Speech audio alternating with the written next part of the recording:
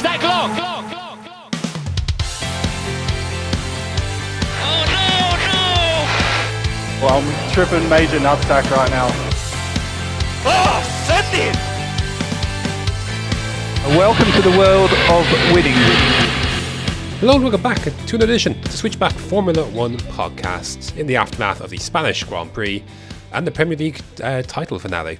My name is Graham, and joining me as always, it's notorious pitch invader, it's Luke Holmes. I can't hear you from all the City fans, Graham. Sorry. You mean you should be able to hear me because they're all plastic and it's Yes, very quiet. I was doing some reverse psychology. Yeah.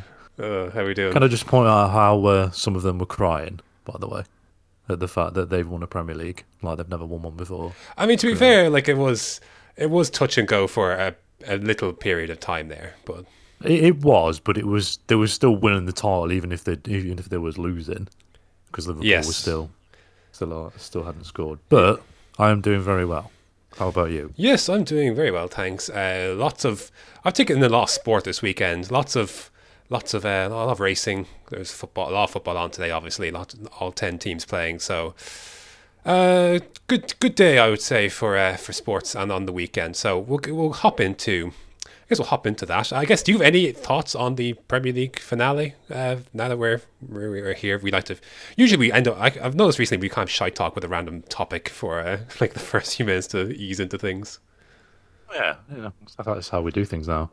It was crazy last. It was sort of like a very average first 75 minutes, and then it just went crazy in the last 15 minutes in every game, apart from like obviously United games are not going to be crazy because United are boring and shit. But every other game was pretty insane to watch, especially the City game.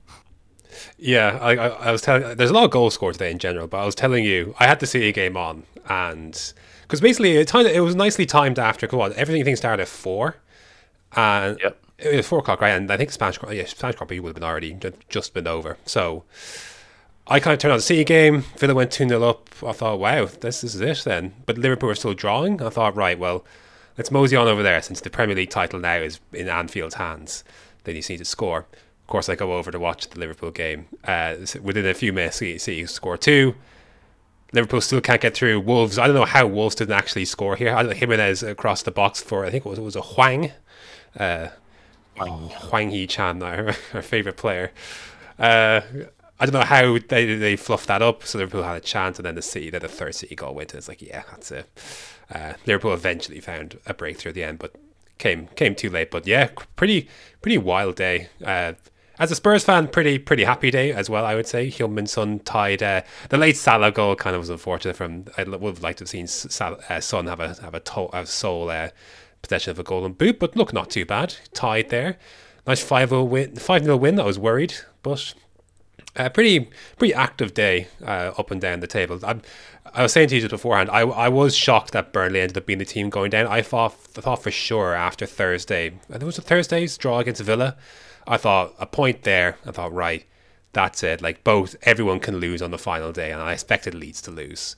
But no, Newcastle won, and Leeds ended up winning somehow as well. Yeah, I think everybody was in the same boat as me, pretty much. I didn't want Leeds to go down. I didn't want Burnley to go down. I wanted Everton to go down. Oh, really? So, yeah, they deserved to go down. Burnley didn't deserve to go down. I'm sorry. I don't see Burnley coming straight back up either. They don't have the facilities or the structure to come straight back up, I don't think. Did you not have I don't think we'll see. Go on, I know what you're going to say. I was going to say they don't have the facilities for that, big man. Yes, that is correct. I was going to say it, but I refrained. It's for you to make these shitty jokes. Yeah.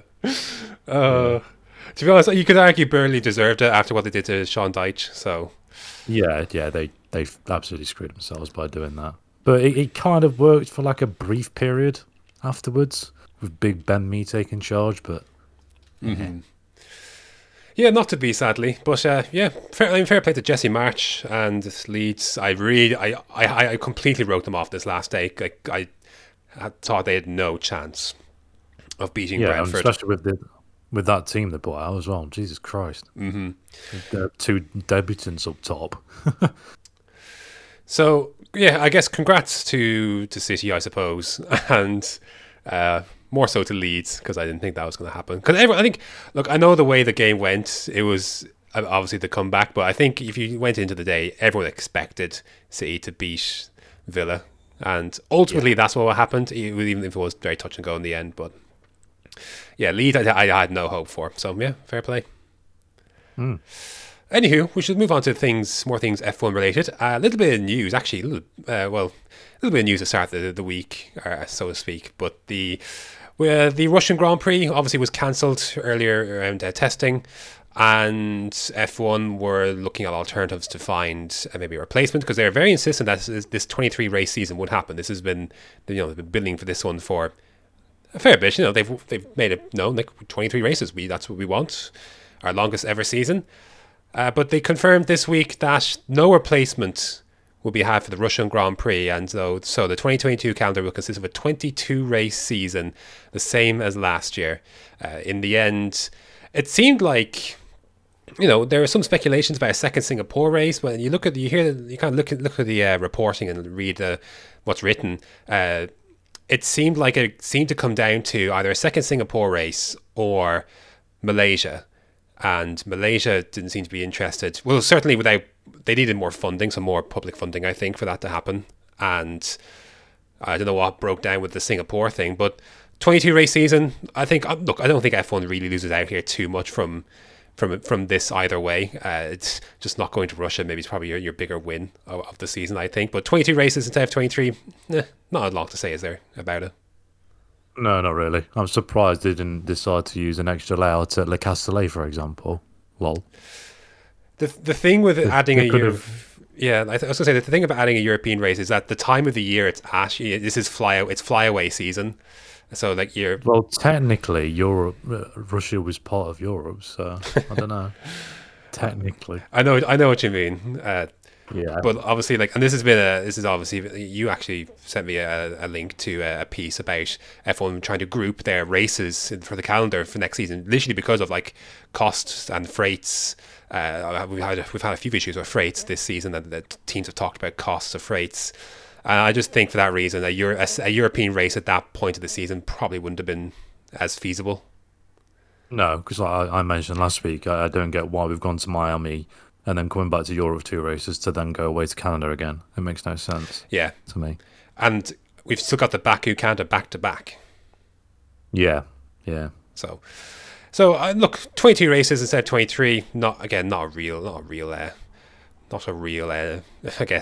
disappointment, I guess. But I'm going to ask, do you think we'll lose one more race? Do you think this season, or do you think we'll have our 22? I doubt it, because I want to say everything's going back to normal, but that's sort of the case in the UK. I can't really speak for the scenarios in other countries, but it seems to be sort of going back to normality. So I don't see it anymore getting dropped off, really, unless it sort of rears its head again or something else happens. So I don't know. I think we'll lose one more. I think we'll lose one more. I'm not sure what it will be, but I think we'll lose one. It's Japan. Japan, I don't know what it is about Japan, but Japan seems to stick in my mind. But saying that, they just announced that Honda will be the partner for that race. That's right. So full steam ahead, possibly? You would think so. I think they're eager to get F1 back. I think so. And the same with any other race that hasn't been on the calendar since 2019, like your Singapore and that kind of thing. Though, to be fair, you could see that one maybe dropping too.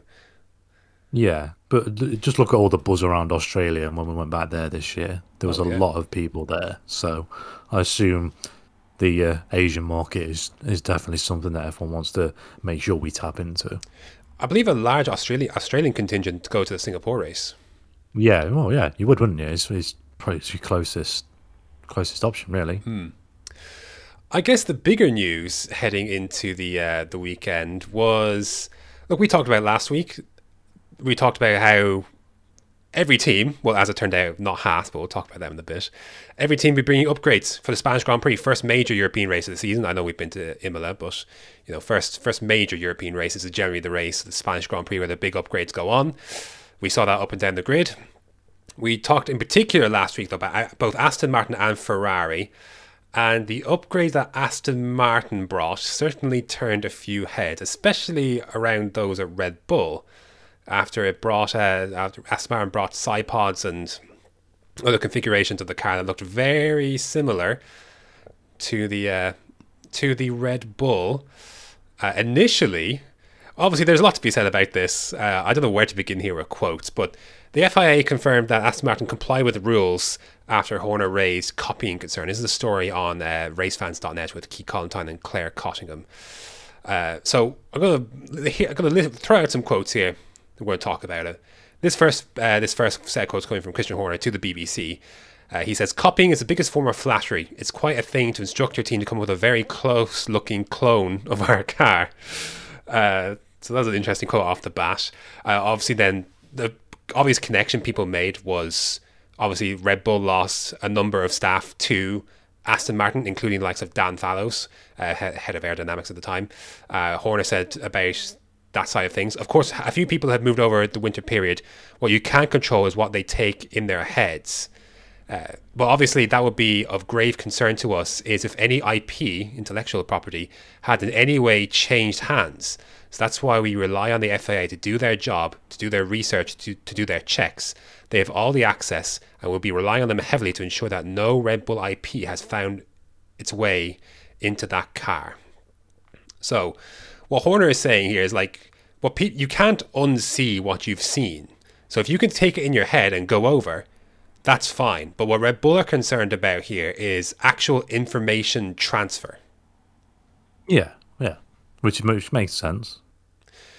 It makes sense. Obviously, we had a big kerfuffle about this back in 2007 with Ferrari and McLaren, with extreme consequences in the end for McLaren being excluded from a championship they would have won the Constructors' title. But lol. Yes. And Aston Martin, this is what Aston Martin spokesman had to say about it. We've shared details of our update with the FIA technical people. Having analysed the data and the processes used to create the update, the FIA have now confirmed in writing that our update was generated as a result of legitimate independent work in accordance with the technical regulations. They say that basically that they had this in mind from November, essentially. Do we believe that? I don't believe that, because if you had seen it work very quick, because Red Bull brought this particular side pod to Bahrain. Yeah, it was the last day on Bahrain that side pod made its debut. And you would have thought, given how handy it looked, that you might switch to that, but weird tip. It's Aston Martin, come on. Yeah. Mike Cracker is called a kind of part of the development process when he was speaking to Sky Sports. So I don't know what to say about that. And then Red Bull are planning an internal investigation themselves over where that information was indeed leaked. So again, Horner talking about that there shouldn't be any transfer of IP. Didn't want it to get into individuals from that point of view of things where any blame might be had. And he says, we'll have an internal investigation. We've got our own software protections. We know exactly what software is looked at, where that software is controlled. But I think that's the job of the regulator, the FIA, because they have access, and we rely very much on them to ensure that there's no transfer of IP. So, anyways, this was obviously looked at through the weekend. Red Bull, how do they do this on short notice to get? Obviously, they decked out the pit wall with green cans of Red Bull.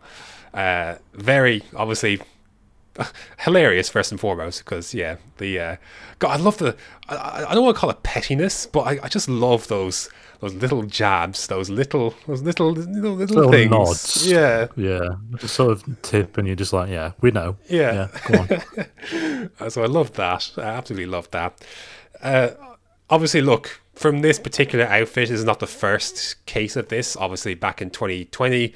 We had the tracing point kerfuffle, which caused a furore in the paddock at a time when a furore wasn't really needed, given that F1 was literally trying to get back up running again after the start of the pandemic. But you had teams like Ferrari and Williams, Renault at the time. They're very angry about this, and the only reason I don't think this hasn't been made more of a fuss of is because Aston Martin are literally shite if this car was anywhere close to Red Bull, I guarantee the headlines after this race would be a protest. If this car had made it into Q3, there would have been a protest immediately afterwards. I guarantee it. But the fact that they got knocked out in Q1 just made it all the more funny. Oh, absolutely. Vettel was very shocked at that. Yes, and Lance Stroll didn't seem too bothered about it. Lance Stroll doesn't seem too bothered about anything. Does he even care about F1? What was it you sent me yesterday about him and what he said? Oh, yes. I have a... So, after qualifying, there's a piece on therace.com from Scott Mitchell where Stroll indicated that because the Aston Martin was miles off the pace, it shows it isn't a Red Bull copy.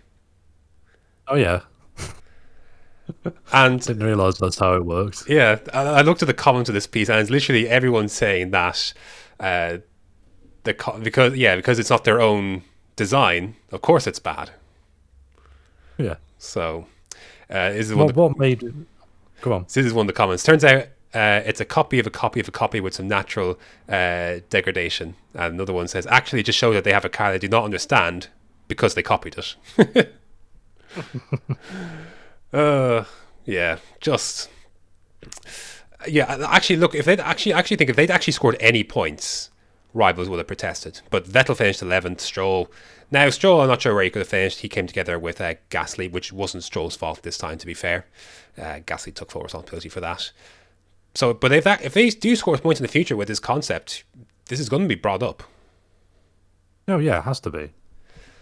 So I don't get how you can copy it and then score points and it be legal. It doesn't make any sense to me, because I saw the race put out a brilliant picture of the Red Bull side pods and the Aston Martin 22 or 22B or whatever it's called now, and it's literally the highlighted the areas that have all been copied, and it's like for like. And I mean, when I say like for like, you could put them side by side and take the paint away, and you wouldn't be able to tell which one is which. Yeah, they are identical.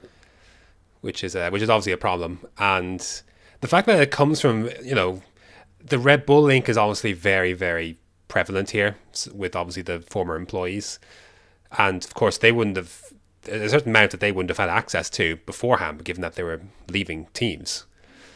Yeah. Obviously, Red Bull aren't going to let them say, "Oh, here's our entire car for next year, and here's our entire philosophy. Take it with you." Yes, have a closer look, Dan. Yeah, take measurements if you want. Yeah. Why not? Right, make a few notes. I reckon teams will probably wait until they have maybe the results of the the Red Bull internal investigation before going further in terms of maybe protests and that kind of thing. Because if they discover that IP was shared and taken, then obviously we have a much, much bigger furore over this, because Horner called, I believe, a criminal offence, essentially. Which it is. It is. I also find it very funny that Martin Whitmarsh is also involved in this once again.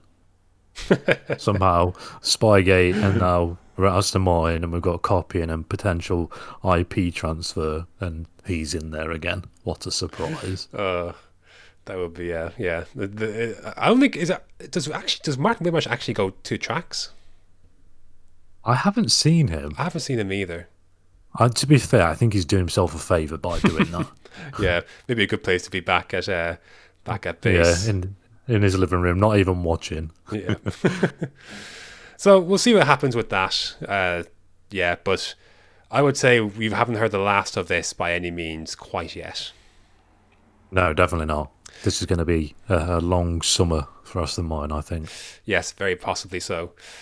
Speaking of upgrades, though, obviously Aston Martin brought, quote, theirs.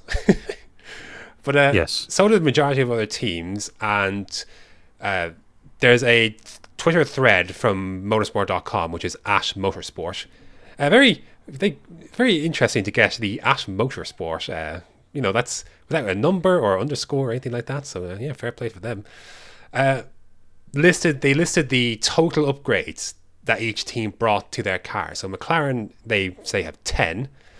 Aston Martin, Alfa Romeo brought up 8. Mercedes and Alpine brought 4. Ferrari and Williams bought 3 apiece. Red Bull bought 2. AlphaTauri brought 1, and Haas brought 0. Now, quickly on Haas, they're saying they're not going to have any.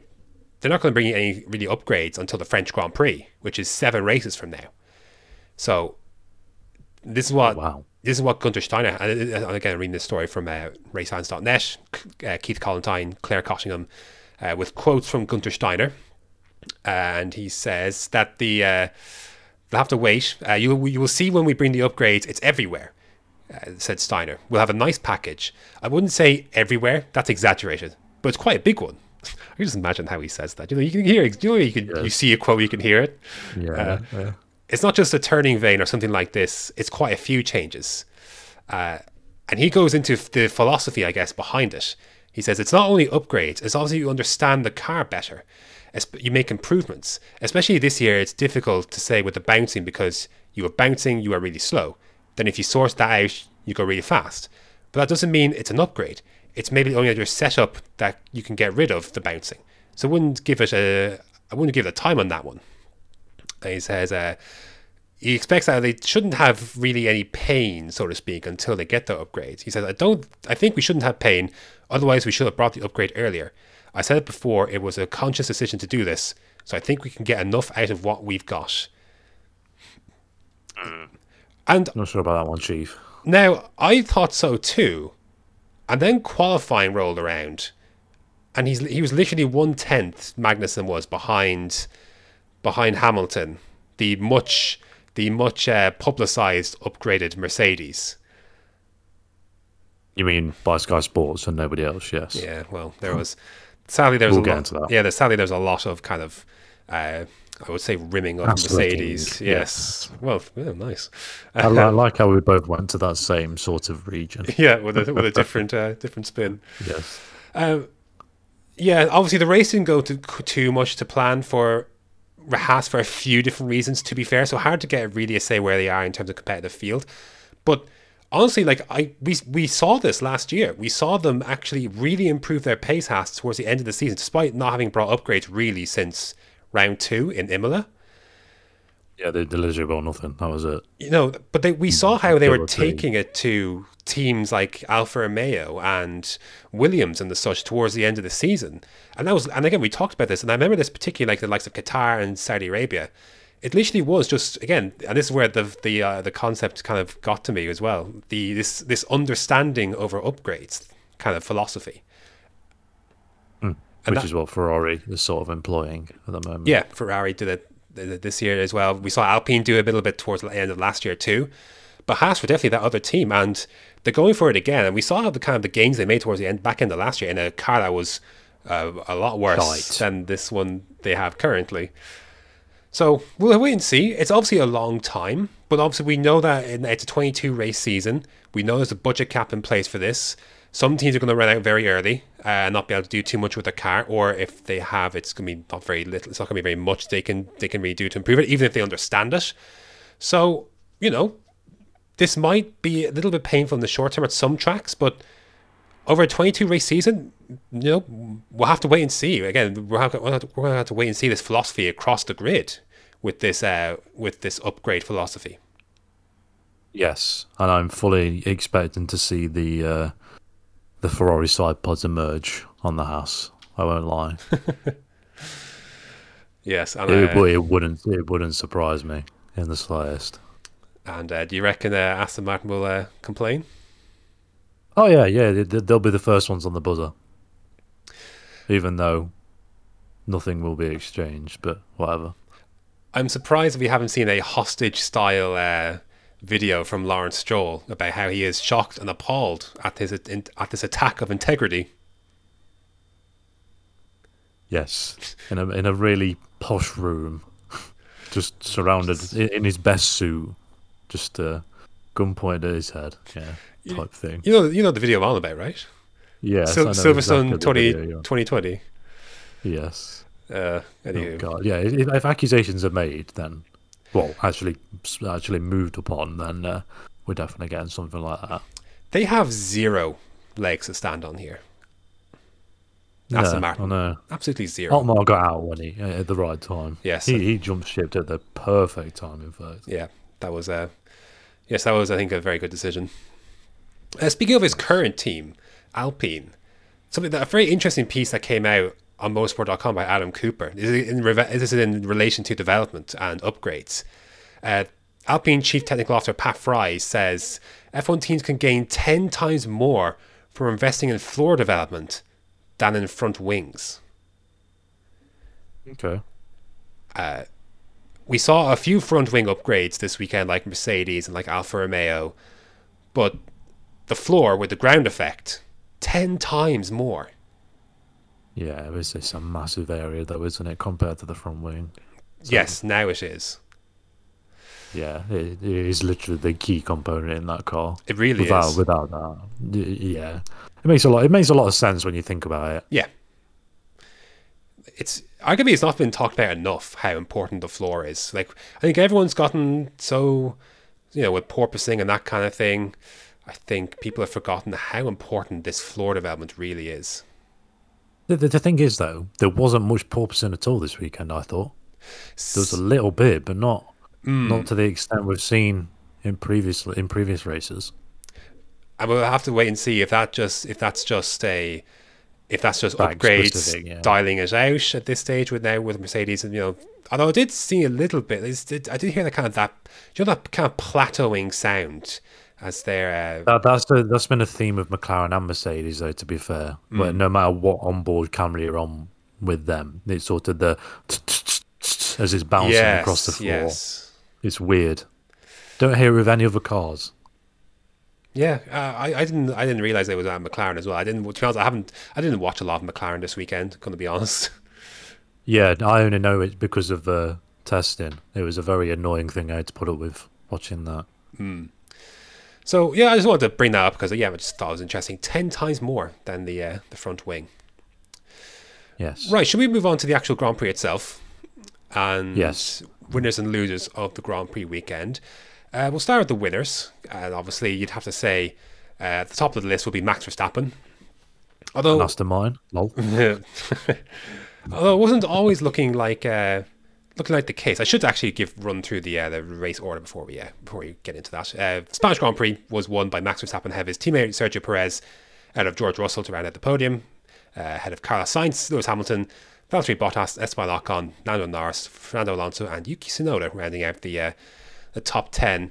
Now you look at the result and you see Verstappen won by 13 seconds, and you think front row, easy enough. But there was anything but for the first bit.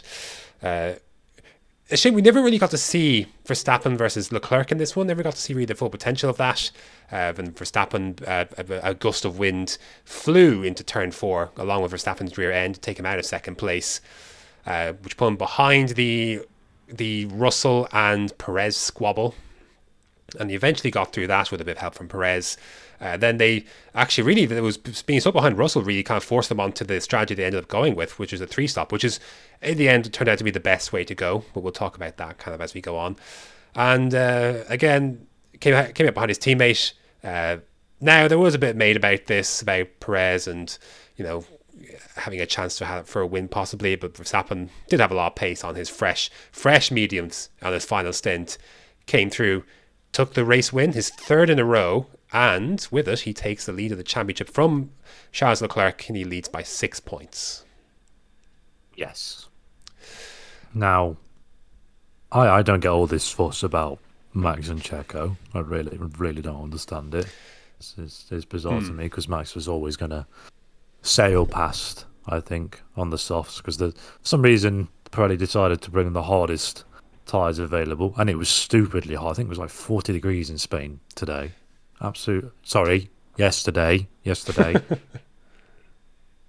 was very, very warm, and the soft tyres seem to work and last really, really well. Saw it in F2 and in F1. They seem to absolutely be rapid. And it's the first time in a long time we've seen a 3-stop race come to fruition. Very long time. I don't remember the last genuine 3-stop race. Not in the hybrid era, anyway. Definitely not. There's been obviously weather-affected ones, but not pure strategy where it literally... They were talking about a 1-stop at one point during that race for Checo, and then suddenly we're all on 3 stops. the thing, let me put forward this view. We'll talk about Verstappen in a sec, but go back to him in a sec. But like, I want to put forward the Perez thing just to get it out of the way. The reason why you could argue he was hard done by in terms of this is because he's running his own race behind Russell, and it was attacking Russell in this first stint. Then Verstappen makes his mistake, and he's already having DRS issues like he had in qualifying, and you're suddenly now asking Perez to move over aside for a driver who's already made a mistake and interfering with your race because of a mistake that Verstappen made. Okay, he gets out of the way. Then now this is not, your team is prioritizing Verstappen versus Russell instead of what it should have been, should have been Perez versus Russell. And so then when Perez when Perez stays out longer, okay, fine, he's gonna drop behind again. But he was saying afterwards that his second stint wasn't optimized. I think he only got to do like 19 laps or so on those mediums before they had to box him again. And that wasn't optimized for him. So he's losing out in terms of optimization of pace on strategy. And then he's in the lead of the race again when Verstappen has to pit. And now, look, I think now this is the point where you can come in and say Verstappen was going to have the pace here. And he did. But I can understand why Checo was peeved at all of this, because this entire situation was a situation created not on what anything Perez did. And look, to be fair, he said, why are you, he caught Verstappen and Russell on fresher tires, and we knew Verstappen's DRS wasn't working properly, and he's like, why aren't you letting me go? And he has a point. They should have let him go then, especially if they're splitting the strategies like this. And look, he was true to his word. Like, the first proper attempt of asking, he got by Russell, no problem. So the last stint, yes, he had the pace, but I can understand why he was pissed off. It was because he's in a race of his own making here, and he's had his race interrupted essentially because Verstappen's made his own mistake, and it's bled into his entire race essentially. I can understand from that point of things why he was pissed off about it. I can understand that. But at the same time, it comes to the first stint, Max has made his mistake, yeah, fair enough. The wind, I think, caught Max and Carlos out, which was very strange. I'd never seen Max. I can't remember the last time I saw Max make a mistake like that, apart from Saudi, of course, last year. But Perez was stuck behind George for a long time before Max came up, and then they moved Checo out of the way, and then Max obviously got stuck as well because of the DRS, and then obviously that settled the whole strategy mess.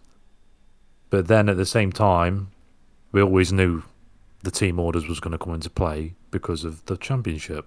You can't say that Ferrari should be prioritising Leclerc and then when it comes to Red Bull, Max isn't the priority when we all know that's going to be the case. When he's their number one driver and he's the reigning world champion. I know what you're trying to say, but to me, it's just Red Bull always going to do this, no matter what. I come from the point of view they just didn't need to tell Checo to get out of the way. Yeah. I think Checo should have just not to fight it if Max got a run, rather than just moving out of the way like he did, type thing. But I'm guessing Red Bull didn't really want a repeat of multi-21 and inter-team shite that they don't need. Yeah, I think you're right. They probably didn't have to tell him about it. I think that may have pissed him off a little bit more. Yeah, it seems to sort of rile him up a bit. And I did think he said his radio was broken at one point. I could have misheard that, but I don't think. Again, I'm not here saying that he should have won the race. I don't think he had the pace ultimately. I think he deserved to win it. You could argue he deserved it. Yeah. But I think it was just handled poorly, rather than the situation we got could have just been done a lot in a better way to suit everybody else a lot more. Like you said, they could have moved Max out of the way straight away, pretty much when Checo sailed back up to them. And then Red Bull could have not said to Checo, like I just said, about moving out of the way and what have you. So it's all swings and roundabouts with that one. And I'm not a fan of team orders 6 races in. Yeah. 5 races in, sorry, or whatever it is. Yeah, I hear what you're saying. Yeah, more is made of it than maybe what it needed to be on the day on the track. But ultimately, look, they got themselves a 1-2. Verstappen takes his 3rd win in a row. He goes back to the top of the standings. Red Bull lead the constructors now by actually quite a comfortable. They're on 195 points to Ferrari's 169. Now, look, I won two like we saw in Bahrain, for example, and that obviously the advantage disappears. But you look at Red Bull and you look at, despite the fact that they obviously lost both of their cars in Bahrain, they lost Verstappen obviously in Australia as well, and lost out points with Checo and Saudi as well. To be that far ahead, this has to be by far their best chance to win constructors since 2013. Yeah, if we're race 10 and and they've got a 100-point lead, I don't see them losing it from there on. If they keep up this momentum of Max winning every race that he started and finished, sorry. Yeah, that streak still goes on. Yeah, but look, to be fair, like Verstappen, we saw some really good pace out of him once he got through and clear, and that switch to softs, it seemed a little confusing. Like, maybe not confusing, but a little surprising maybe to see him jump onto the softs there mid stint to get the jump on Russell. But ultimately, their strategy played out very nicely. They did that very well, did Red Bull, and I don't have too much else to say about Max. Like, again, he made a mistake, he made up for it. Obviously, and he admitted himself afterwards. They're obviously very fortunate with the Leclerc retirement, because let's put this out there. Leclerc probably had this race in his bag before his failure on lap 27, I think it was. Yeah, he was 10 seconds up the road, pretty much, before he retired. And then it's comfortable. Yeah, he was in a position just to cover everything off. It's still hard to say where the pace lies between the two teams after this weekend, after the upgrades. And I don't think we'll really find out maybe until, I guess, maybe Silverstone to an extent. It's like I say, it's track dependent now. There isn't going to be one. We're not going to find out. I don't think it's just literally going to. One weekend, one's going to be better than the other. The next weekend, the other one's going to be better. And then, we'll have a 3rd team in there. Oh yeah, sure, cool. Yeah, because like Monaco's up next. Don't know what to expect there. We've got Baku coming up. You've no idea what to expect there. Maybe you could say a bit more about Canada, but yeah, I don't think we need to get to like Austria and Silverstone on these kind of races. France, the proper tracks. I'm not talking these Monaco shit. The proper like Silverstone. So to me, that's a proper track. The one that has a little bit of everything. Austria is 4 or 5 straights and a couple right-handers. Really, it's not really much to it. But yeah, until we get to there, I am very interested to see who runs out of money first. Yeah, I'm very interested. Like, this all looks good now, but this will catch up later in the season. Someone's gone all out early on to try and gamble that way, and it doesn't work. Oof. It's going to be a fun end to the season. Yeah, 100%, which is obviously the philosophy behind Ferrari, waiting until now to bring something forward. Would you give Ferrari a win of the weekend, just in terms of their pace, or where do you feel about Ferrari after? I would give the team a win. Yeah, that's okay. As in, for the car itself, as in the upgrade seemed to work. Leclerc was saying in his interview after he retired that they seem to be a bit more on top of tyre wear, which has sort of like been their, what's the word? Achilles heel? Yes, that's the one. In the last few races, like in Miami, the tyres just died. It just didn't have the pace in Imola in the sprint. Just dropped off at the end because he pushed too much.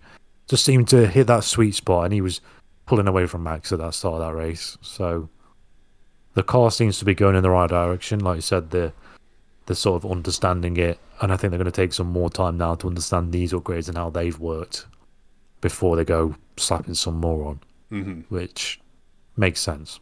Yeah, I definitely think so. You've nothing else to add on Red Bull before we move on to we'll have our next winner of the weekend? No, that's all of them. You have to give Mercedes a win of the weekend for they looked a lot closer to the pace, especially in race trim. They looked pretty Yes, good. definitely. Qualifying, they're still about 5, 6, 7 tenths off. But in the race, they looked a bit better. We've got to both drivers. Obviously, Hamilton recovered from a lap one incident with Magnussen, which I don't think any. Actually, I think Magnussen was more at fault for, to be honest. A little bit exuberant on the outside there. That wasn't just understeering; it was just one of them. Yeah, slight touch and bang. That's it. Nothing. Not. I wouldn't put it more at anyone's door. Really, it was just one was there a little bit too close, and the other one just. So it forced Hamilton to make a stop. I think, to be fair, if this was just a regular, I said this to you, if this was a regular one-stop race, this would have really hurt Hamilton, and he doesn't get back up to the lofty heights he reached in the end. He finished P5, I believe, in the end. I don't know. I think that car's just a bit in front of everybody else now. The upgrades they've bought seem to, the pace advantage was on the levels of Ferrari Red Bull. It just seemed to be able to breeze past everybody. So I don't know. But saying that, the tyre deck was That's insane. the thing. That's why I don't want to get too far ahead of putting Mercedes back in the spot, is because there was so much tyre stuff. There was no Leclerc. Verstappen had his own issues. They were managing at the front in Red Bull. I don't want to take too much away from it. I definitely think they're definitely closer in the races than qualifying suggested, for sure. And Hamilton had really good pace. Toto Wolff thought that they could win the race with Hamilton today. I'm not 100% sure about that. But obviously, it's much improved. And it'd be interesting now. Honestly, now that we even know that both of these drivers, Russell, I think we learned a lot more about Russell today. Because one of the things that we said before the start of the season was we don't really know too much about him, because we haven't seen him in a lot of, either with a lot of quick cars or a car he can fight in. This is the first time we've seen Max versus George on track in equal-ish cars, and it was crackers at one point. Absolutely insane move from George to re-overtake Max after Max had finally got past, and then somehow George is back in front. It was insane defending. Absolutely ridiculous to say the car was it like he was like losing a second a lap to Leclerc. It's not quite there, but I'm getting like 2017, 2018 Red Bull vibes. It's far enough in front of all the midfield, but not close enough to the front two type thing. Kind of, in a place to take a race here or there kind of thing. Yeah, that was sort of the scenario they sort of got put into, wasn't it? When obviously Leclerc retired and then Max's DRS was failing and whatever, and Checo wasn't really there at that moment in time, and it sort of seemed to be pointing that Russell might actually pick up his first win here because of how it was going, with people still saying it was going to be a one-stop and whatever. And then obviously that didn't happen. Yeah, so I think we learned a lot about Russell in this race, and it was good racing between him and Verstappen. They're both kind of talking about it in the cool-down room after the race as well. So some mutual respect there. I think some good racing, and I think we learned a bit more about George Russell in combat, shall we say? Yeah, it was on the limit. It was close. It was the perfect limit, I thought. Yeah, and the stewards noted it and did the right thing and didn't take any action, because Red Bull were talking about how he wasn't given enough room on the outside of turn 4, I believe it was. I didn't think anything of it. Yeah. That was obviously the closest moment, and even then I thought it was fine. Yeah, it was fine. He got plenty of runoff. Yeah. So fair play to them. The thing with Hamilton, obviously, when there's fight back through the field, I kind of don't want to give him a lot of credit for it, only for the sole reason he literally wanted to quit on this race after lap 5. Lap fucking 5 of a race that could easily have safety cars, or one safety car, you're fully back into the fold of things. Just save the engine, guys. Honestly, it's not worth it. It is a fucking joke, an absolute farce. There's the proclaimed lion, and even after the race, Toto Wolff in his quote says, "We're racers. We never give up." Well, your top driver literally wanted to throw in the can after 5 fucking laps of a race that could easily turn. He got up to 4th place without a safety car. I could understand where Lewis was coming from if the most of the floor was missing, I'd be like, right, fair enough. The car's got no downforce. It's an absolute wreck to drive. Fair enough. Whatever, that's fine. I understand that. Like a Verstappen at Hungary type scenario. But it wasn't. It was perfectly fine. There was literally nothing wrong with that car. They checked the suspension at the pit. It was fine. They just had to change the tire essentially. Yeah, basically. It probably a little scuffed up or what have you, but it doesn't really make that much difference. Obviously not the first time Hamilton's wanted to quit on a race. Germany 2019, similar situation. Or was it, sorry, 18, wasn't it? 18, I think. I can't remember which one. It was the anniversary, yeah. It was 19. Would have been 19 then. It's the last German Grand Prix. Yeah, where he wanted to quit on that race as well and end up getting a few points out of it. So, honestly, it's so, like, again, you put him in a genuinely midfield car for a season or two, and I think he would just quit. Like, honestly, it was honestly embarrassing to listen to that on lap 5, wanting to retire from the race. Just honestly, I thought that was fucking embarrassing. Honestly, I could give him some credit. I could sort of push him. I could agree with him, should I say, if he'd had a season where he finished last every race and he was running around with a car with 2 wheels on it. It was the third best car on the weekend. Yeah. Sometimes in the race pace, he was quicker than Ferrari at some points because he was absolutely flying at one point. He was setting fastest laps and what have you. To me, even if the car was damaged, you take the data. Surely, at this point in the season. Yeah. On the front wings, anything. You take anything to understand the tyres, whatever. It's too big of a season to miss out on. Especially on the weekend where you introduce a number of upgrades as well. Like, just get some... Yeah, if nothing else. But anyway, he did take 4th, and then late on, both cars were instructed to do heavy lift and coast. Apparently this is... on Hamilton's side, it was a water leak, apparently. That temperature soared. And... There is still some concern. Toto Wolff was talking to F1's post-race show that there is still concern about Hamilton's engine, but they had to take a good result in front of them. So there may be some damage here, and they both got new PUs this weekend. So if Hamilton has to take another one next in Monaco, that's his third. Yeah, I think that's going to be a lot of the trend.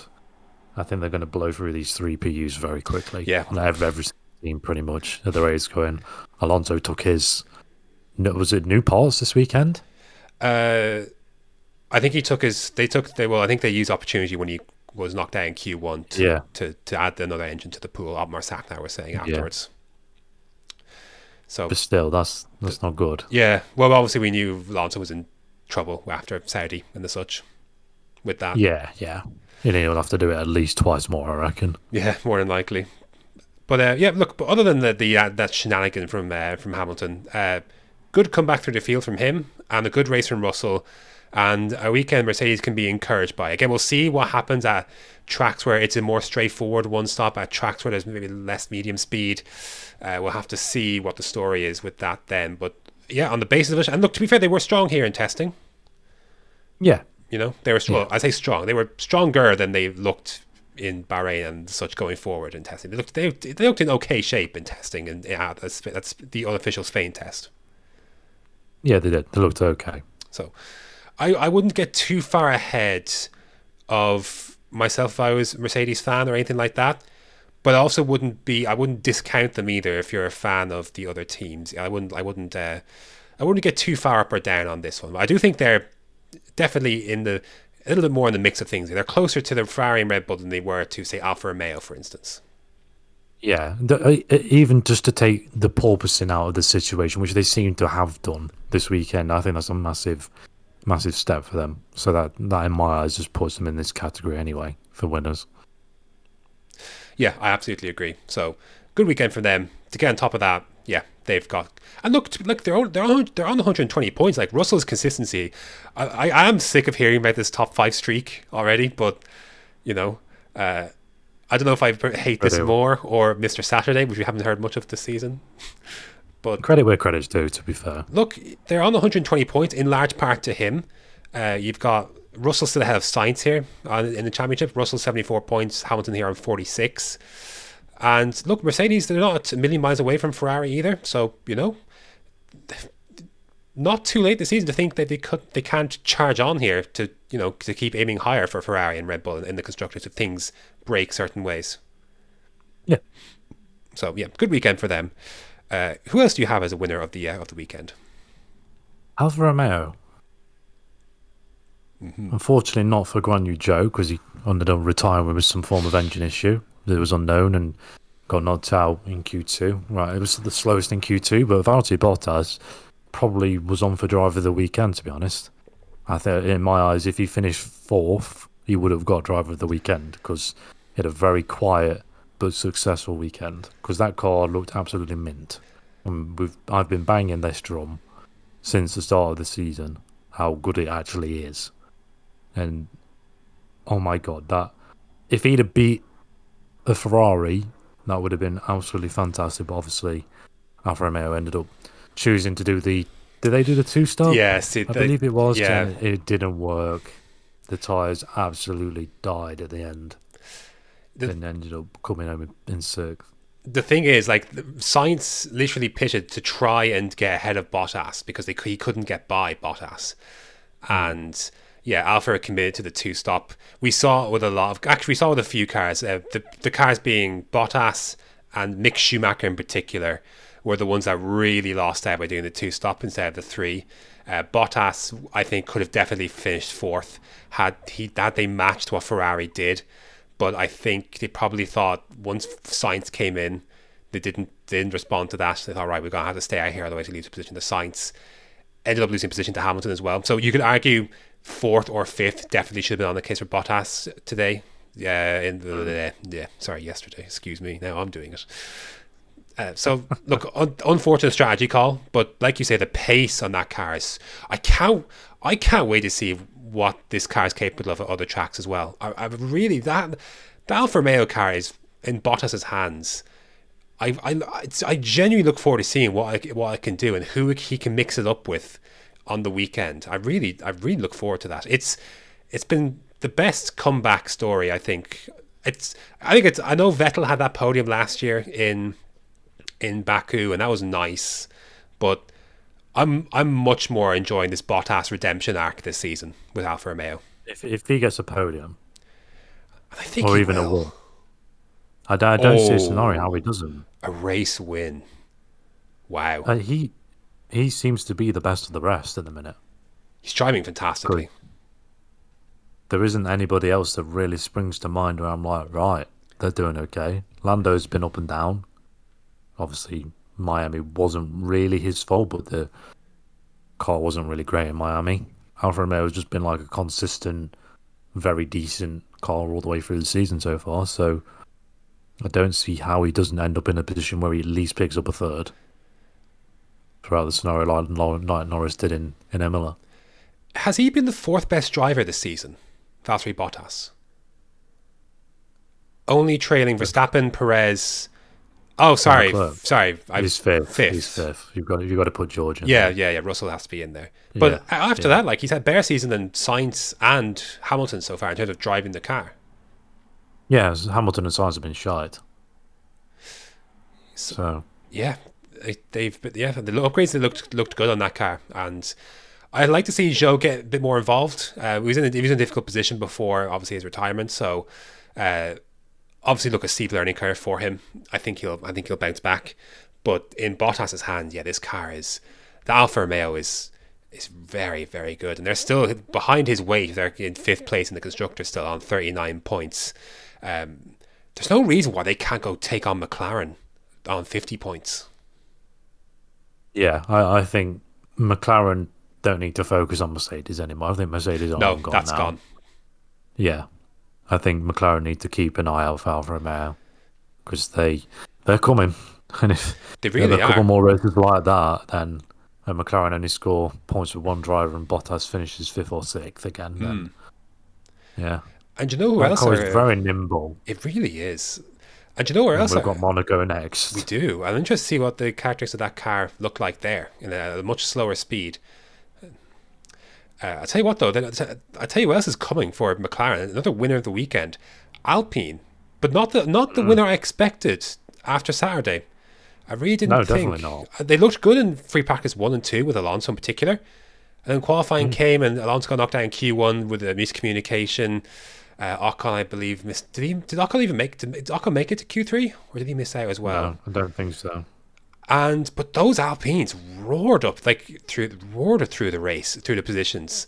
Alonso started at the back, was through the field very quickly. Ocon was making good ground as well, and I tell you, again, the qualifying didn't go according to plan, but in race trim, they looked really impressive, did Alpine. Yeah, it didn't take long for Ocon to really clean up like the stragglers of the top 10 and sort of try and follow Bottas through to sixth. He was running in sixth most of the race there before Hamilton and Sainz recovered, and obviously Leclerc dropped down. So Ocon sort of had a quietly underrated race, I thought. Yeah, as absolutely. much as I like to slag him off and unrate his 3-year contract extension and what have you, but credit where credit's due, actually did a phenomenal job. And Alonso as well, even though he did have the new PU, and was a bit frustrated with the team after qualifying because of the miscommunication, but more than made up for it. Yeah, in the race. Absolutely. So really strong double points finish for Alpine. Ocon 7th, Alonso 9th. Alonso's keeping this one this time. He had some strong comments to make about the FIA beforehand. Had some clear up talks with Mohammed Ben Sulayem, and then apologised afterwards. I think just coming through before we actually started this as well. So roller coaster weekend for Alonso from that point of view, but look very strong for both those cars. And again, I'm really interested to see if that car can kick on, because I feel like they have something there. They've got, the drivers are solid. Obviously, Alonso is fantastic. Even if I think he's only on 4 points this season, and Ocon is on 20 something. Where is Ocon? Ocon's on 30. You're right. Yeah, Alonso is 4. I looked at it before. Which tells a very wrong story, but yeah. I saw that and I was like, oh God. It's bizarre, isn't it? You'd look at that and thinking, holy shit, Alonso is washed. But no, not the case. But yeah, Alpine, very, very strong. And I can't wait to see how they kick on as well. Yeah, there is them, Alfa Romeo and I was going to say Aston Martin there. My God, they're on my mind constantly going, what have you done to me? Alfa Romeo and Alpine are the teams to watch from the midfield. Yeah. They are the ones making the moves at the moment. Haas are coming. We're waiting. Yeah, we'll have to wait till France to see Haas come back. In their competition, I'll give a winner of the weekend here to Lando Norris, just for fighting through. He was diagnosed with tonsillitis, I believe, after the race. Was under the weather all weekend, had difficulty seeing. Unfortunate to be knocked out of Q2 in the way he was, but fought back in the race for P8. Solid drive for Norris under the circumstances. Some good points for McLaren there, considering. I am worried about them kind of going forward. I want to see what the story is with them. If Norris, if that car has actually got something underneath it and Norris is a little bit off form on the weekend, or where they stand between this Alfa Romeo Alpine kind of scrap that's beginning to emerge now in the constructors and on track. Yeah, it seems between them three, I think, for whoever gets best of the rest. So yeah, credit to Norris for pushing through that. P8 for him. I think a solid reward for his effort on the weekend. On the weekend, he wasn't feeling too well. Yeah. Who else do you have as a winner at the weekend? I have two more, but one of them is a driver. Yeah, I think we're both in agreement that Yuki Tsunoda is a winner of the weekend. Very underrated winner of the weekend. To say where his teammate is and where he finished, it was a big time difference. I don't know what. Obviously, Gasly was involved with an incident with Stroll. I don't really know what happened with Gasly's race, to be honest, apart from that incident, because I didn't see him on the entire global feed at all. So Yuki, we did see making some moves here and there and just going about his business and continuing a semi-decent run of form, I want to say. Yeah, absolutely. Tsunoda has already scored this season. Hold on, I'm looking at 2021. I wanted to see what the points was from 2021. Tsunoda already has 11 points this season. Gasly just has 6. Gasly's on the same level as Leclerc and Max.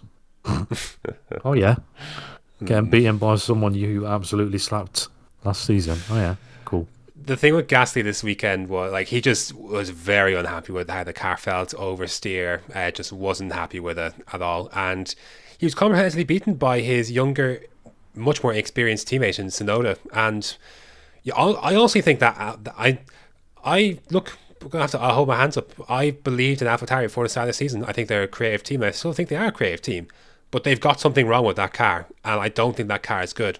And Tsunoda has outperformed that car, I believe, on Sunday to get a point, honestly, out of that race. Yeah, that car is comfortably the 8th fastest. Yeah. It's Williams, Aston Martin, AlphaTauri, Haas at the moment, Yeah. I think. I think in terms of race pace. It's a little different in qualifying, I think. Yeah, I think so as well. Seem to sort of jump up to the McLaren, Alpine, Alfa Romeo fight with the qualifying pace. I think you're absolutely right. I think it's nailed on the 8th fastest team, and it's sort of showing Gasly up a little bit. It seems as to a little be bit of a fraud. Yeah, I mean, it hasn't been great for Gasly. This weekend was poor, and Gasly had a good year last year, and Tsunoda had a very bad year last year. And Tsunoda has really stepped up his game so far this season. He's looked good. He's looked consistent. He's looked solid. He hasn't looked as erratic so far this season. Yeah, to me, he's the most improved driver so far. Yeah, absolutely. From obviously not including anyone else who's come through. It's only Granny Joe, really, but he seems to just be in a different mindset and has a little bit of confidence in himself. And it sort of puts me in the mindset of what the Red Bull do with Gasly now. Just because of if this form continues, I'm sure Red Bull are going to be wanting to promote one of their juniors at the end of the season. Gasly has nothing to offer them, really. Yeah, I think so. Why would you keep him?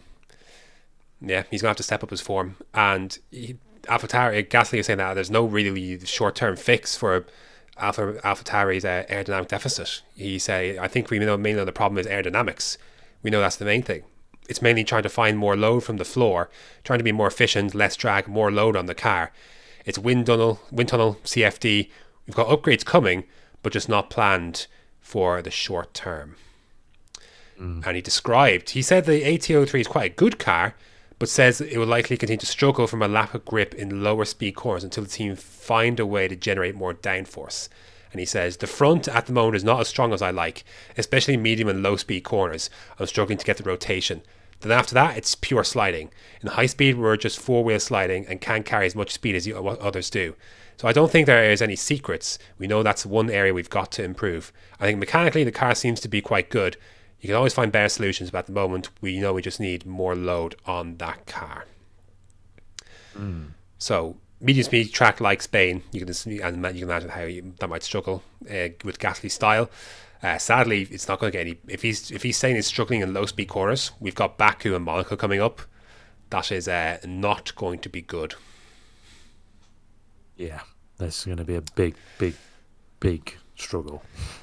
So things might look worse at AlphaTauri before they get better. But optimism that there's a good car underneath if they can get on top of that. So maybe optimism from that point of view. Yeah, the potential's there. They just need to, like most of the teams, they just need to unlock that little bit more, and then they'll find the window to get it working like they imagined it in CFD. I think that's really my main winners of the weekend. Who's your final one there? Oh, I think I know what you mean, but yeah, carry on. It's the track. Yeah. We've said, we've banged this drum for quite a while that we need to give all the tracks a chance in 2022, because obviously going on previous years, Spain has been one of the most boring, and I mean boring races of the season. It's not been great.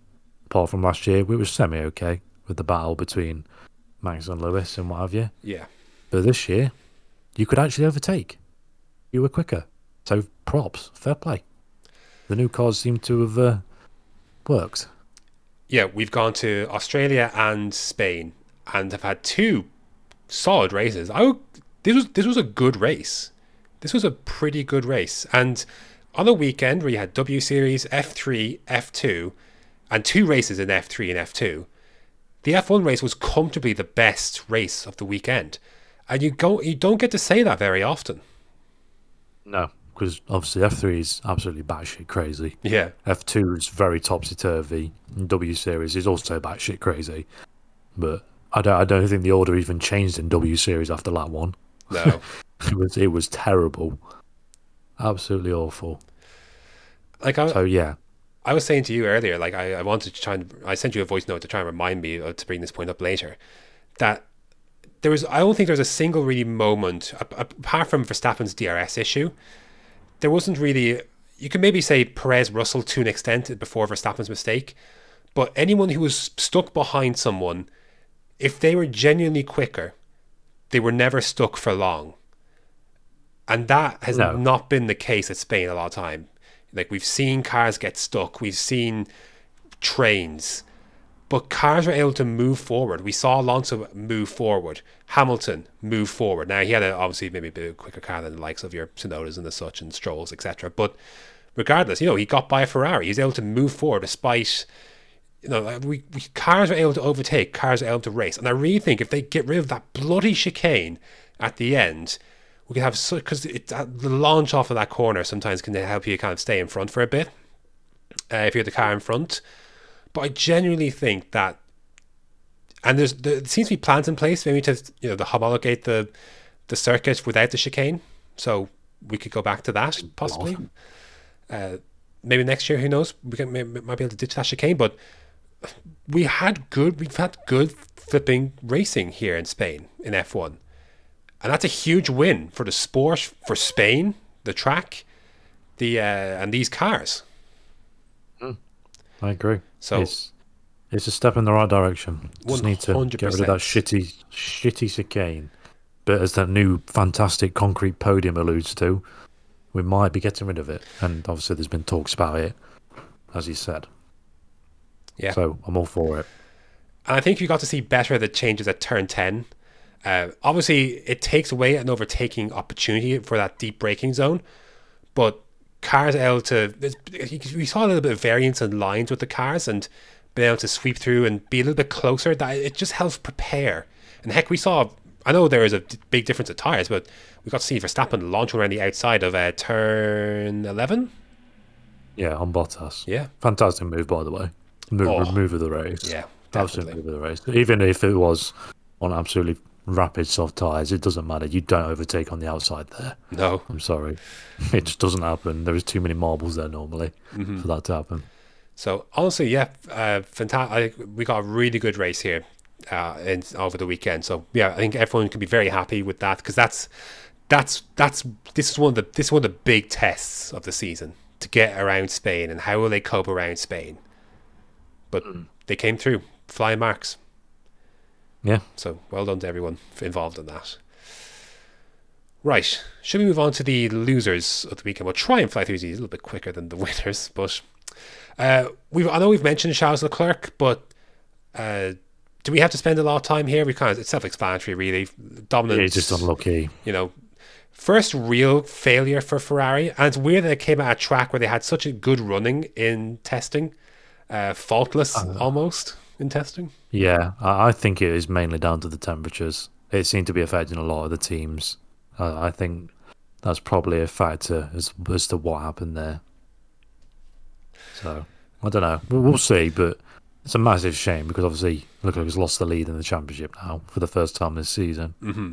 And obviously we've got the dreaded Monaco for Leclerc next. So, yeah, we all know. If he has a back-to-back dump, then that's a GG's, I think. The rate it's going. The other factor of this, why Leclerc retired, you might not know about this because you don't follow as much as American sports as I do, but the Drake curse.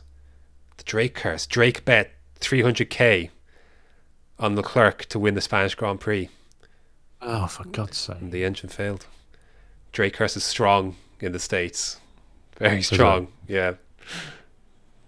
So there you go. Well, that's the real reason. I know when I eventually do get famous because of this podcast, I know not to let Drake touch my money. That's right. You learn these are valuable lessons.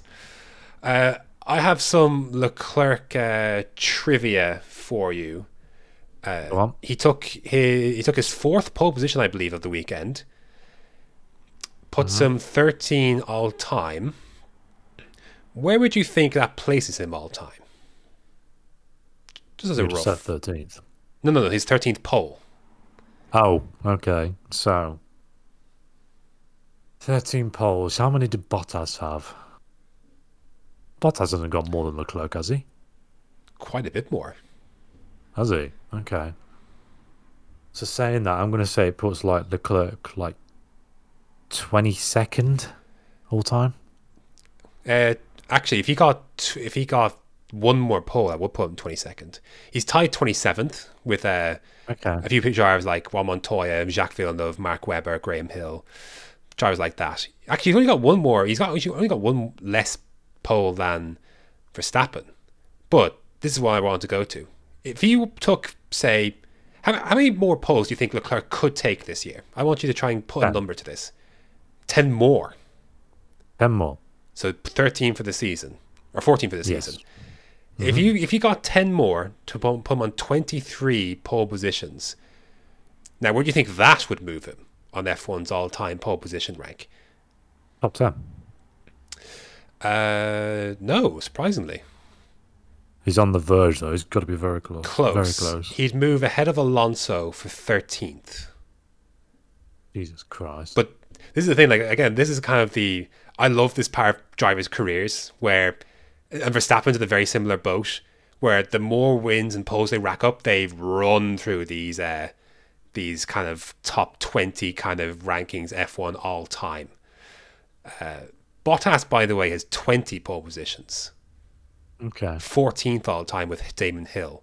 And Bottas is the driver with the most pole positions, but without a world title. Yeah. Yet. Dun, dun, dun, dun. So I was like looking at those stuff like that, like, you know, where you see him now and he's tied 27th and it's not spectacular, but another 5 puts him, you know, in the top 20 past the likes of, you know, like Jackie Stewart and Felipe Massa, and Verstappen's obviously in the mix here, and Kimi Räikkönen and such. So, you know what I mean? Like, I just love these milestones, these little milestones drivers hit. You are a stat man is basically what you're telling me. Love it. You are a stat F1 I fan. have You don't actually watch the races. Yeah, I just look at the stats. I have the facilities for that, stat man. Ugh, that was awful. Didn't work. Yeah. Anyways, Leclerc. That was poor for yeah, you. sorry. Anyways, Leclerc obviously very unlucky, but we've talked about the optimism of Ferrari as a team, their pace. We'll see if it translates. I'm a poet. I'm backing them for a big comeback in Monaco. I think they've got everything they need to smash it at Monaco. I disagree. Really? Yeah, just because of the Leclerc curse. Well, I actually think Sainz could. Being a liability. Yeah. Well, shall we move on to Carlos Sainz as the loser of the weekend? Absolutely. I'm giving up on Sainz, honestly. Have you reached the point now? I think we're there, Graham. It's just welcome. yeah. I'm just prepared for him to spin or ball it or have a shit start, and he did both. He did both. Yeah. Sorry, on the arguably the optimal side in third. Obviously, he had a very poor start. Was jumped by Russell, Hamilton. No, he got through on Hamilton, but was lost to Perez. And you know, obviously not a great start. And then obviously he went first into turn 4. When the wind came. Now it looked a lot worse for Sainz than it did for Verstappen. Yes, but obviously disastrous. Look, they were the only two that, you know, everyone else got through apart from Verstappen, of course. Like, everyone else got through unscathed. So obviously Sainz lost out massively there, and the problem was not. Look, obviously the incident itself was rough, but the problem in retrospect was everything that happened after that. Verstappen went off. Leclerc retired. Sainz could have easily been behind Leclerc before that spin if he had a better start. And all these little things, like Sainz could have won this race today, I think. I think he could have been up there to win this race. Now, whether he could have resisted Verstappen, I don't know. But he definitely could have been leading his home race when Leclerc retired. Yes. And Now, because of that, I will give him some grace. I disagree with you on this point. Did you watch the onboard? I went back and watched the onboard of the first few laps. No, not at the first few laps. At the end, it was. Oh, at the Jesus end, no. Christ. Sorry, at the end, Yeah. no. So, no, at the start he was fine. It was more the end I was on about, where I think it was him trying to defend from Lewis, and he's going through the last corner, and he can't even keep it in a straight line. It's just oversteering, understeering. I don't know if it was something on his setup of the car or the tyre wear or something. The tyres are just gone. Looked like a very, very happy back end. So I was very on edge. That he was going to spin again before the end of the race. Okay, see, I thought you meant that it was an accident waiting to happen before the spin. No. To be fair, I didn't really see that much of him on the global feed, but definitely on the end when he was trying to get past Bottas and stuff, it was very twitchy. So I don't know what that might have been because of something that happened when he went off, or just like I say, the tyres being overheating and what have you, because he was on softs, I believe, at the end. Mm-hmm. I don't know, because the F1 tyre graphic is shit. Yeah. And the same was Max was on mediums when he was on softs and what have you. Yeah, so at the end of the race, obviously, look, he was fortunate actually to get back a position from Hamilton in the end with their issues there towards the end. But I honestly think Sainz could and should have been at least in first when Leclerc fell. Again, I don't know whether he could have withstood Verstappen or Perez, but honestly, it was. I think I look at this as a missed opportunity for Sainz. I really do, and definitely should have at least been on the podium. It would have been a very popular podium as well. Yeah, very much so. And obviously, he gains ground on Leclerc in the standings, but he's still 39 points behind. And he's still behind George Russell. He's still behind Perez. And now he should be behind Perez. I'm sorry. Yeah, no, that's fine. That's fair. He should be behind Perez. Yep, there's nothing wrong with that. Perez had a good season.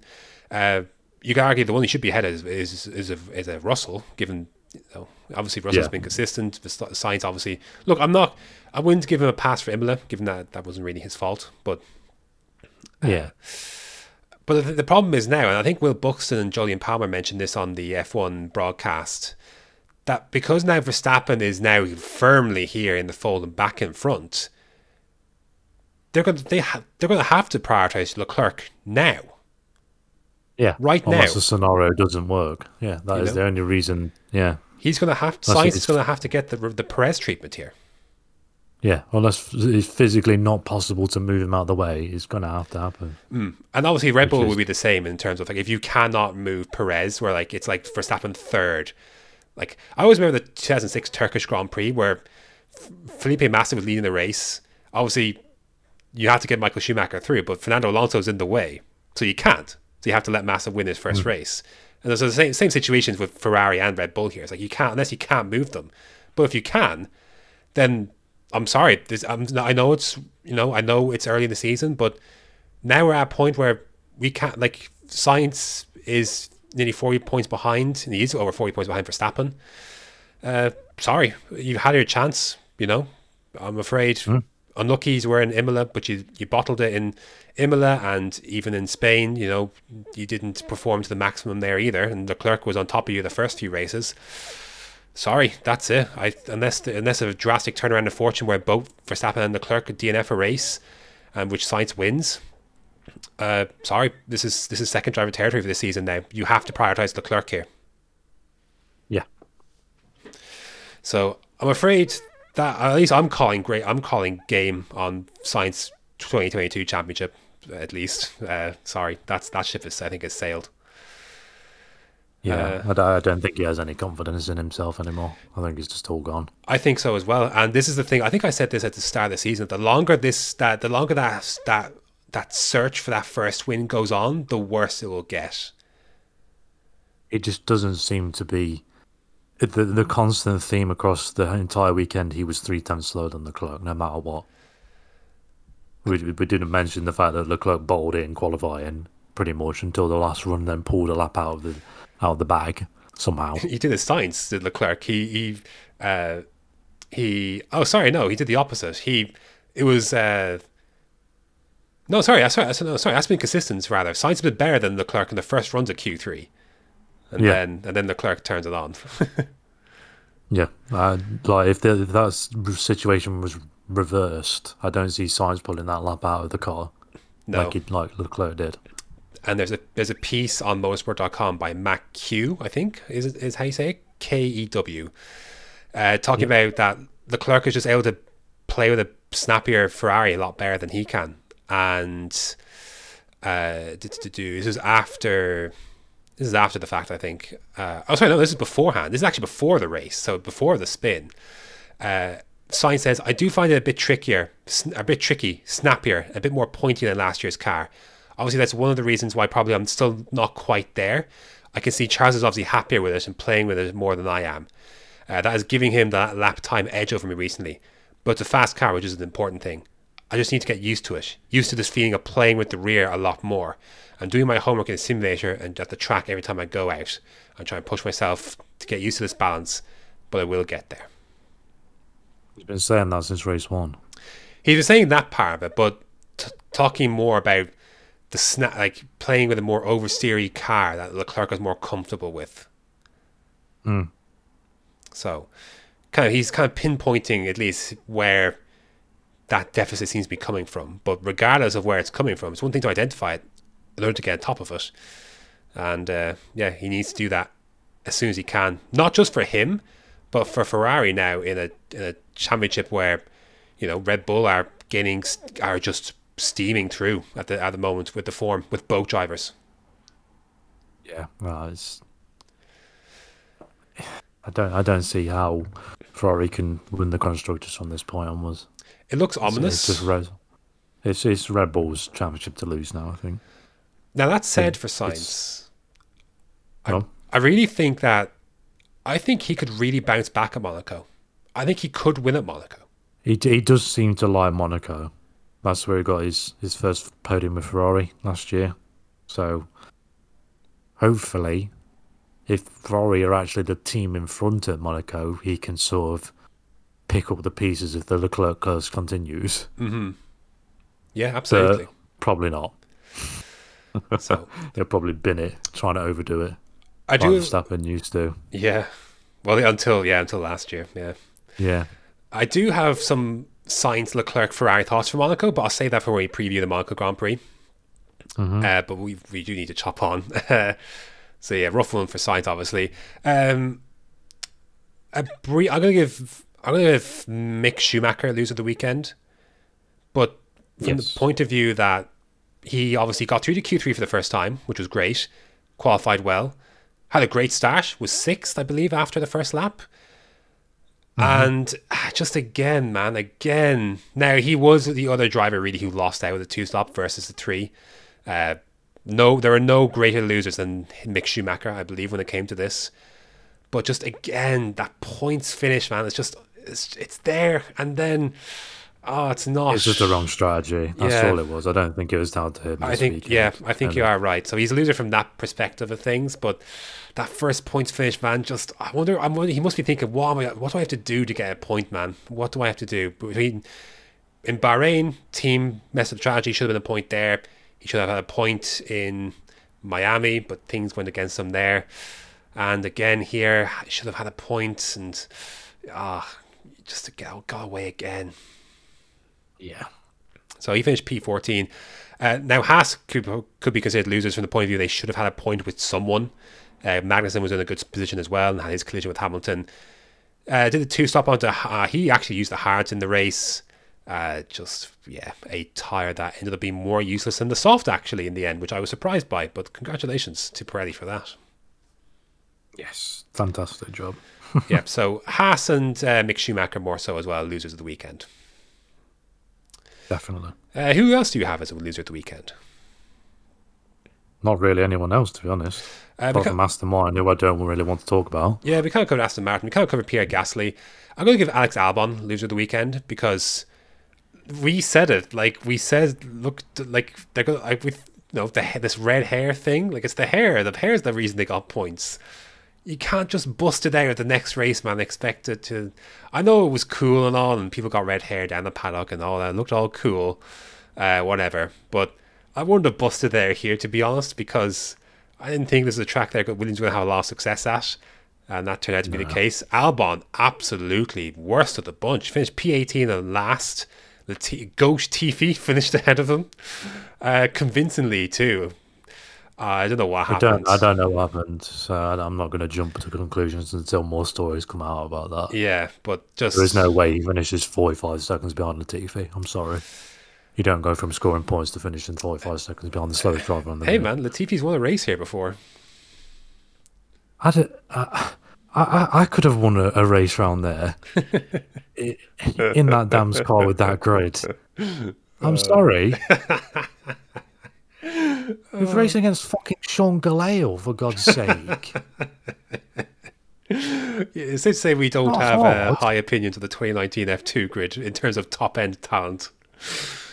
When Nick De Vries is your champion at the age of 24 or whatever it was, it speaks volumes. Yeah, I know what you mean. But just a wretched weekend for Albon and Williams in general. They are quite comfortably the worst team here. Although Latifi finished ahead of Latifi finished ahead of Magnussen because of Magnussen reasons. Yeah, so we actually saw Latifi overtake someone on the world feed. I was amazed. He managed to navigate around a car without binning it. No, it didn't crash. No safety car or anything in this race. Yeah, which was surprising, I thought. I was fully expecting one on the first lap. By the way, I think this was the first race weekend for Eduardo Freitas, I believe. I think Niels Wittek has been the race director at every other race this season. Any particular thoughts on any differences or anything like that? Didn't notice anything. Really? Seemed pretty consistent. The FIA indicated that maybe Massey could return in another role. Really won't happen. Could. There's too many people on Twitter saying they'll boycott the sport, Graham. That won't happen. Oh, lemons, honestly. Oh, yeah. All 1,000 of you are really going to make the difference, I'm sure. Your change.org flipping petition. Please make Lewis Hamilton an 8-time world champion. Sorry.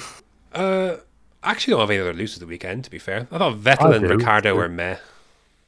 Yeah. Okay, what have you got? That shitty fucking drone. My God. Okay, right. I have seen this executed. I watch Formula Drift, right? Mm-hmm. They execute it brilliantly. It is literally above the cars, and you see a top-down perspective consistently.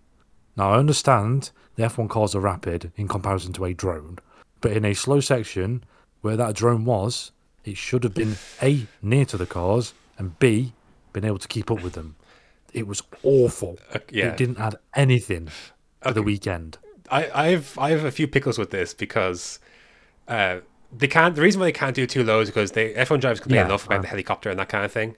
I understand that. The problem with the drone here was A, sometimes it wasn't operated the best, but B, the shot started too soon. It started far too soon. It shouldn't have started through turn 11. It needs to be used at the last chicane, where it could be good. Where they're on just coming into that corner before you go down the little hill to the chicane. It should have been there to the chicane to set them up, and then should have flown back up. That should have been it. It should have been going back and forth on a bit where it wouldn't affect the drivers. It would have been perfect. The problem was that because they used it so soon, by the time they got to the chicane, they had been there for 10 seconds, and then when the shot is at its best, they cut away.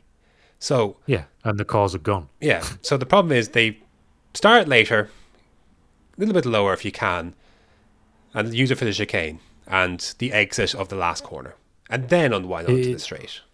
Yeah, it's a good idea. It was just really terrible execution. Really bad. Bring it back next year and do it differently. I think it can be a good addition. Yeah, keep experimenting with it, like they did with the helmet cam. Not every race, but at certain races, just bring it back and play about with it. Yep. Absolutely. Anything else? I know. A quick one for Guan Yu Zhou's luck this season. Yeah, not been great. Double done for the last 2 races. Yeah, pretty rough. I feel for him.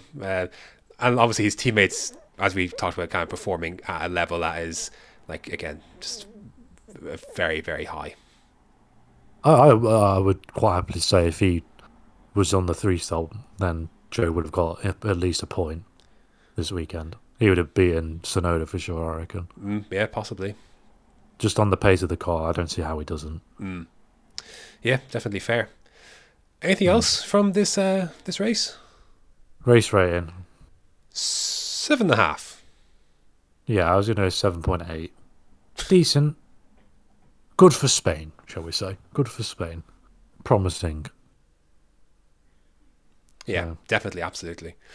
Sorry, there was a story that came through on racefans.net from talking about Perez, about reversing the first position swap. So kind of adding kind of to why he's a little bit peeved. But yeah, if you're told one thing and it doesn't happen, then obviously... Look, I remember being very mad about Vettel not giving Leclerc the position in 2019 at Russia. Yeah, I was also very mad. But that was obviously very different power dynamic there. Very, very different. Yeah. So, yeah. Actually, we will talk about F2 and F3, but we'll save it for after the Monaco Grand Prix when all the dust is settled, because they're back in action there. Actually, F2 are back in action there. F3 are not. But Formula Regional European presented by Alpine is in action at Monaco next weekend. So, on YouTube, man, get hyped, get into it. Seriously, get into it. Sure. Obviously, this is a back-to-back situation. The Monaco Grand Prix is taking place this weekend. So we're straight back in. My initial thinking is that this should be a good place for Ferrari. Yes. Yeah, I seem to think that as well. Obviously, It's whoever qualifies first, Graham. Let's be real. It's going to be Leclerc, because he's the only person who can qualify on pole this season. So I'm going to say it's Leclerc. Leclerc takes the win, and if he doesn't, then it's Sainz. So I don't see how how it doesn't be that. Here's my bold prediction. I'm backing Sainz to be the Ferrari man on form, and the dilemma I think they're going to find themselves in is Sainz is at front and Leclerc is in second, but obviously you need that to be reversed. I think they let it slide for this once. If that's the scenario this time next week, I think they let it slide for Carlos's confidence. I think they have to. Just this once. After that, then no. Yeah, I think you're exactly right. The scenario they are in. You take the sting with Leclerc. Obviously, Leclerc would love to win his home Grand Prix, and I'm sure Carlos would know that. But I think they need to get Carlos on his game. Yeah, as soon as possible. You said everything that I've thought. Like, honestly, I think exactly the same thing. For Sainz's confidence to do something, I think they might. If that situation was to develop, I think they might let him win. And look, very Singapore Vettel vibes from 2019. Absolutely. But obviously the counter argument to that is would like the Leclerc Monaco thing. Maybe like that would be the one thing to go against it. Maybe it's a very rough decision they have to make. Maybe they leave it to the hands of fate. Maybe they leave it to the pit stops. I don't think Binotto will make it too hard, to be honest. It'll be there will be a plan involved before that race even starts. Race weekend even starts. It'll be whoever's out in front. It doesn't matter. You are winning this race. There is no messing about here. It is too tight to mess about. Or to be fair, maybe you don't have to have any conversation until after qualifying. Yeah, because maybe it doesn't matter after qualifying. Because someone could bin it and whatever, or bad red flag and they're out of position and whatever. Yeah. So who knows? But I'm backing Sainz for a comeback weekend here. Even if he doesn't win the race, I'm backing a confidence weekend here to kind of strike back. I actually believe in Sainz more at Monaco than I do at Leclerc. Yeah. Leclerc is the pace. He just doesn't have the consistency, or the what's the word here? The ability to not put it in a wall. Yeah, like I think this year for Leclerc is the same as what this was last year for Verstappen. The one to get over the hump. The race where it had been problematic, but then you put together the weekend that you do, and then boom, gone. Yeah, the Leclerc curse has been lifted. So I'm getting fed up of bloody saying that. Because this wasn't one of Verstappen's best tracks heading into last year. No, there was always something he did. Yeah, whether it would smash up a swimming pool or try and overtake Grosjean and put it in a wall or whatever it was. Yeah. Well, in 2016, the first race of Red Bull, he stuck it in Massenet, I believe. Yeah. So, obviously in mixed and wet conditions, obviously with the track drying on the track's still wet and on dry tires. So I think Red Bull, for that reason, I think should be happy with anything second or above. I think. Yeah. So I think they'd be good from that point of view. What about Mercedes then? What do we think? I think they'll be easily 5th and 6th. Yeah, I think so. Actually, no. I take that back. I think one of them will be easily 5th or 6th. I'm going to say Bottas in that little nimble Alfa Romeo is in the mix. I forgot about that. Just because of how little that small wheelbase that Alfa Romeo have, I think that might play into their hands a little bit. Definitely the biggest test of the season for every car at low speed. These cars are quite clumsy. Everyone cars are, generally speaking, clumsy at low speed, but in these cars in particular, even more clumsy. Yeah, this takes the biscuit this year with how clumsy they are. So fast. I think we're going to see a lot of understeer into barrier situations in places like maybe even the Nouvelle chicane. The last corner, that's going to be. It's close Rasgas. normally. Oh, that's going to be a nightmare. There's going to be a lot of safety cars. I'm going to say a hell of a lot. Yeah, driver error is going to be high here, I think. Yeah, right. Prediction: how many times will Latifi crash? I'll give him one. I'll just give him one. I'm going to say 3. Every session, at least one practice session in qualifying and in the race. I mean, you say this, but Schumacher, I think, crashed twice last year, and Mazepin did not.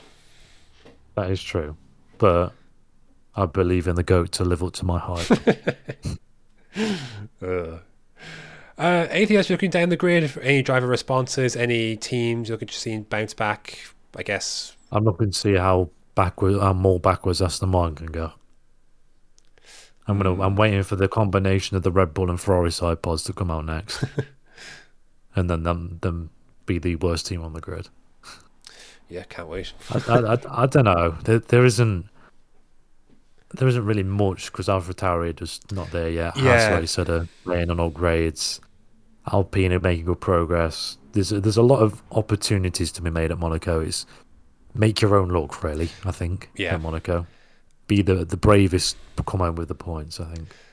I want to see what happens in this kind of Alfa Romeo, McLaren, Alpine little squabble. With the next step of this. I'm not looking at drivers in particular. I just want to see the next step in terms of these teams coming together. Yes. But yeah, I don't have a ton more thoughts on Monaco than that. Like the science angle is the biggest one I wanted to see. Yeah. I think that's the angle that I'm going to be playing for this weekend. Yeah, your Sainz Leclerc look kind of thing. Archie, predictions. What have you got? I'll go Sainz on pole, and then I'll go Sainz, Leclerc, Max, Bottas, Perez. Okay. I also I know I said I back a Sainz comeback, and I do, but I think circumstances and such, I think Leclerc will end up winning this one with Sainz second, and I'll say Perez in third. Okay.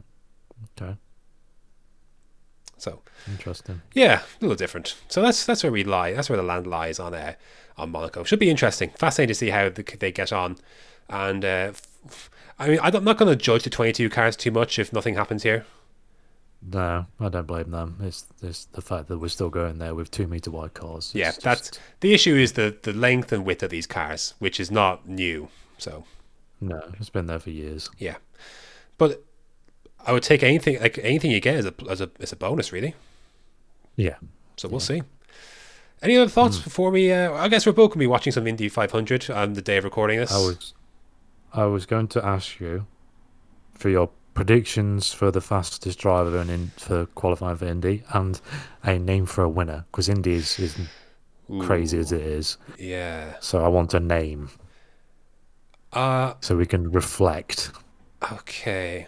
It won't even be next week because it won't be on. We won't be. That's right. Able to answer for 2 weeks because we'll probably have recorded this before it actually takes place. No, No, we won't. We will record this on a Monday. Oh, that's right. Yes. I think I'm just gonna seen what I've seen so far, my limited knowledge. I was gonna say Pato Award for both. He was up there on the Fast Friday or whatever it was, and yeah, I think, or sorry, even whatever it was, Fast Week, whatever, Fast Saturday, whatever it's called. Yeah. I'll just say Pato for both.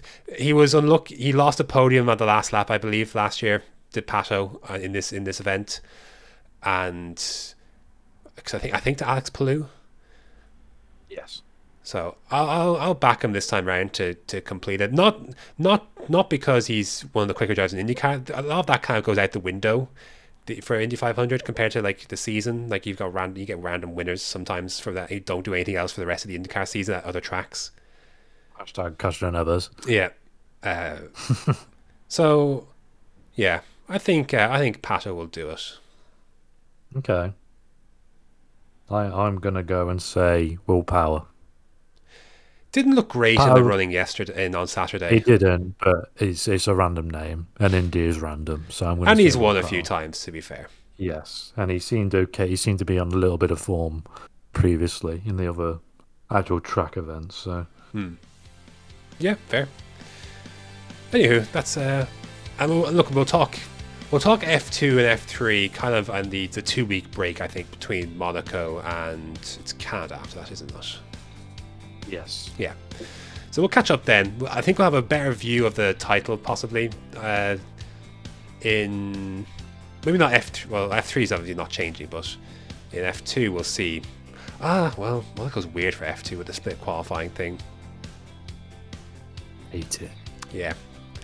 Little silly, but I don't understand why if it rains in one of them and it doesn't in the other. How's that fair? I know. I don't know what they do in that situation. Yeah. Anyway. Anywho, any other thoughts before we wrap up? No. No, I think that about covers it. Action-packed Spanish Grand Prix, plenty to talk about, but that's going to do it for an edition of the Switchback Formula 1 podcast. I've been Graham. I've been Liverpool's #1 fan, hashtag Joe Corbett lol. Oh dear. And we shall friend of the show. And we shall see you next time.